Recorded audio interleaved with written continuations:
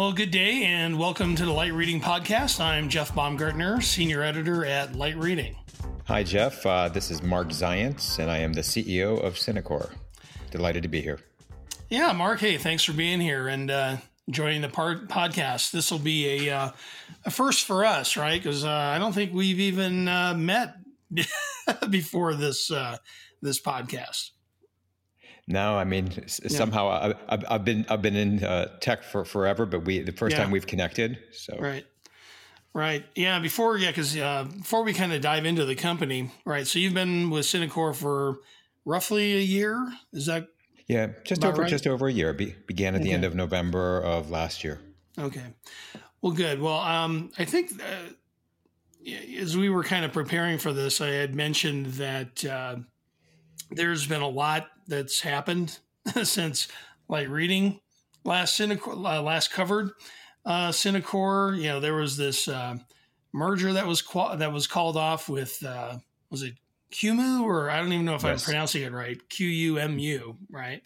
And then there was a bid to be acquired for Synacor to be acquired by a private equity firm, all right? And then in the past, we used to talk about the company, in a lot of different contexts, right? It used to be about building portals.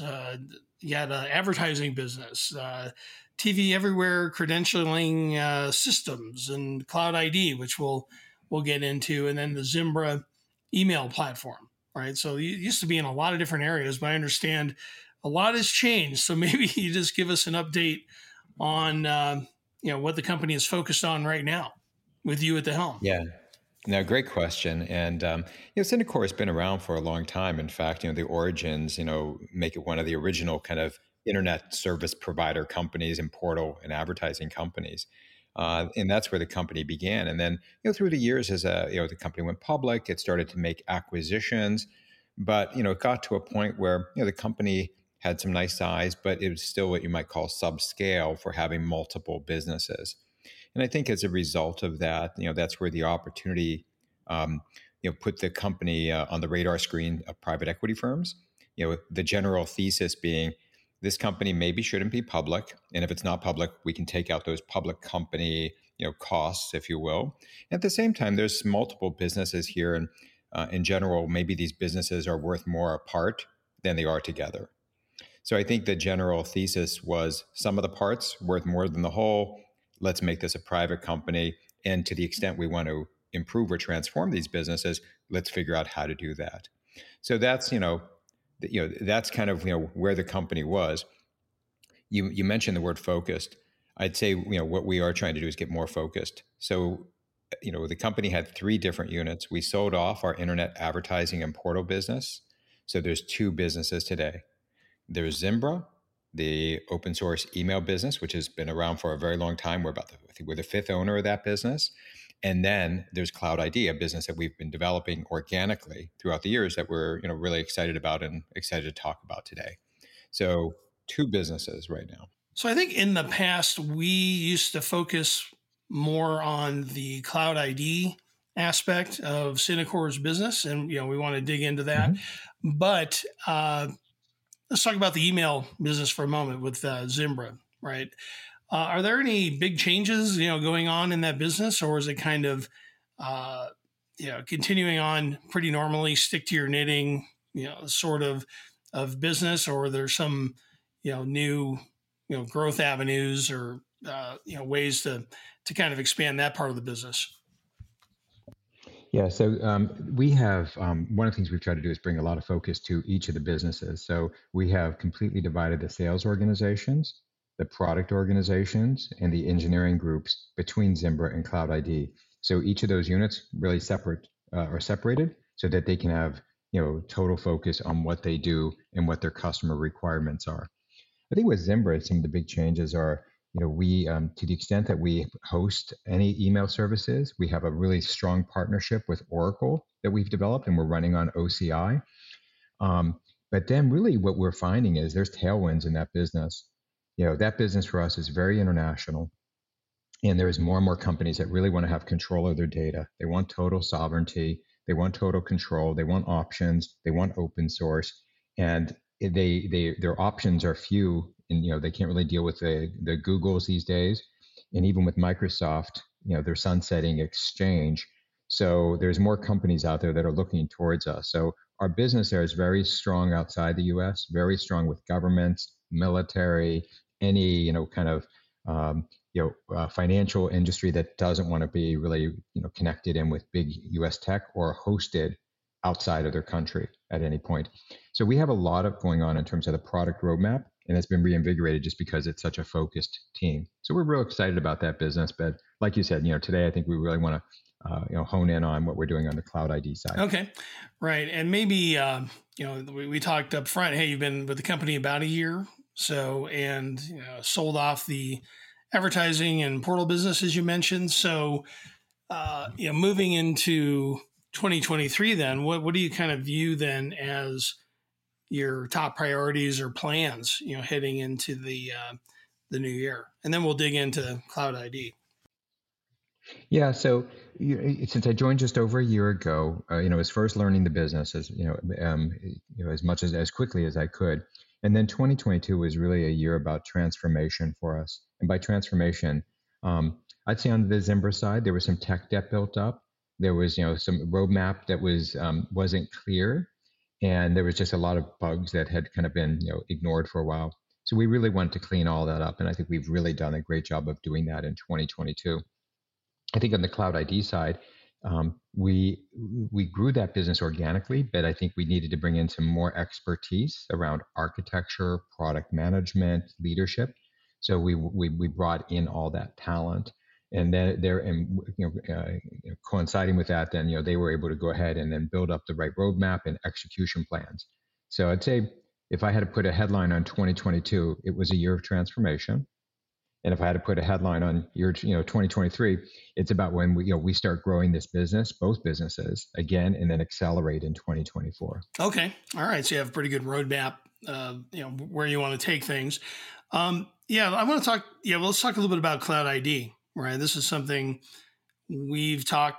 I've talked to the company. Throughout. I'm thinking like how far this goes back, but we used to talk about authorizations for the initial TV Everywhere applications. That's hardly a term that's even used anymore, to be honest. They're just streaming apps and so forth. We don't really label it that way.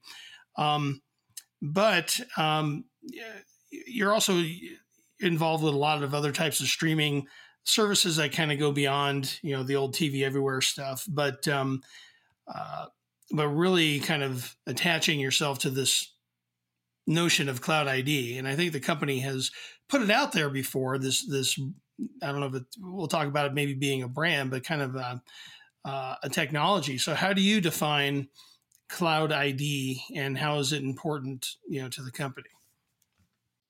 Yeah, so Cloud ID certainly has its roots in content, as you identified. And I'd say right now we just see a lot of change going on in content. So we used to live in a world where you would go to a cable operator or TV operator, and you'd get all the services you needed. Somewhere along the line, that became disaggregated, and we started doing things over the top. We all had all of our different subscription services. Lo and behold, we wake up and we're like, wait a minute, we're paying more now than we used to pay, and it seems like reaggregating is a thing. Or if I have a subscription, I want to be able to access it from other places.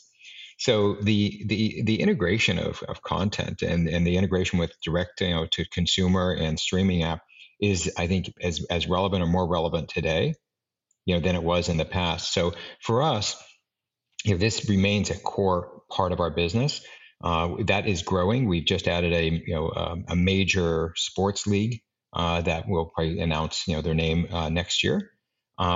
We've continued with the customers we have. And what we find is so many content providers, they may have developed organic solutions, but they lost a lot of the people. They have tech debt. People left during the Great Resign. Now they might be under cost constraints. So there's nothing better than just having your content connected to Cloud ID. And then any operator that wants to provide access to that content can just do it through us. There's just no faster way to connect or go to market than through Cloud ID. We see that business growing, not with additional content providers. additional changes and disruption in the industry and re-aggregation, rebundling, and we see the opportunity to take this business outside the U.S., like we've done so successfully with Zimbra. Okay, yeah. Now, is most of the Cloud ID activity pretty domestically oriented, or kind of what's the kind of the breakdown? Because you have some pretty big names on your customer list for that. Right, but we are typically focused on North America. So this is very much a North American business, which is really the opposite of Zimbra. Zimbra is mostly outside the U.S. So we've got some big U.S. customers, but we've got millions in the U.S. and tens of millions outside the U.S. Cloud ID is the other way around. Okay. For now.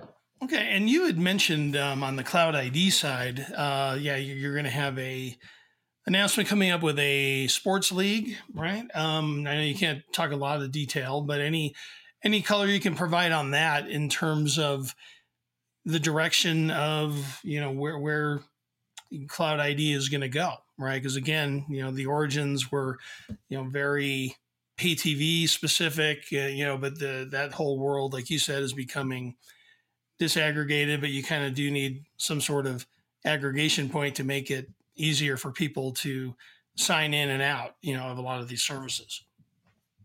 Yeah. So I think a lot of what we'll do is direct to consumer. Mm-hmm. So it's not necessarily reliant there. And some things are kind of a hybrid, so we work with somebody like, a YouTube TV, but, somebody has a deal with YouTube and can have their content accessible through YouTube.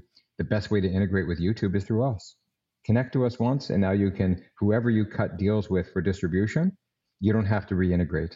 You just integrated to Cloud ID once. So we actually see a lot more of that going on.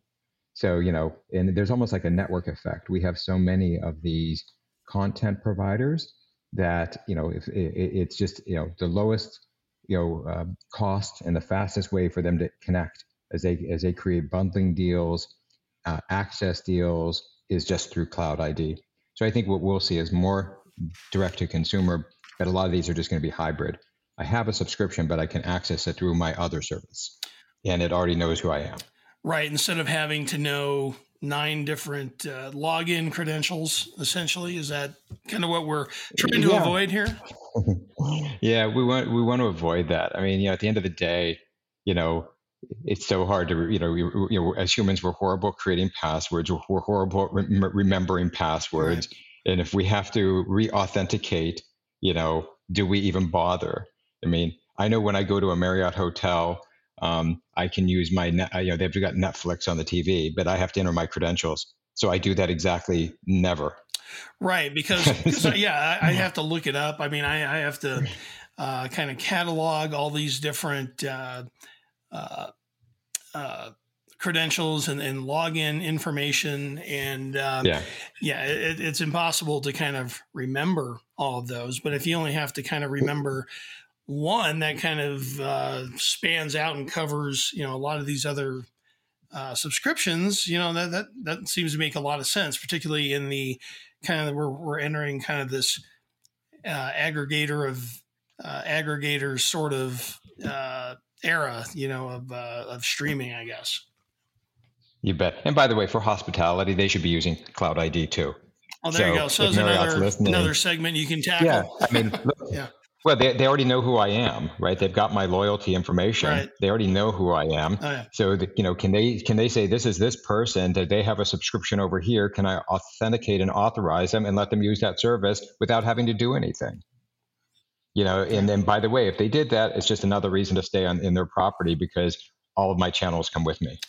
Right. Now, what do you think is the resistance on that? Is it, concerns that, hey, we're kind of losing some control or some ownership, of the situation, or, what's been kind of the, again, kind of the resistance on that idea that you have to overcome? Yeah, I don't know.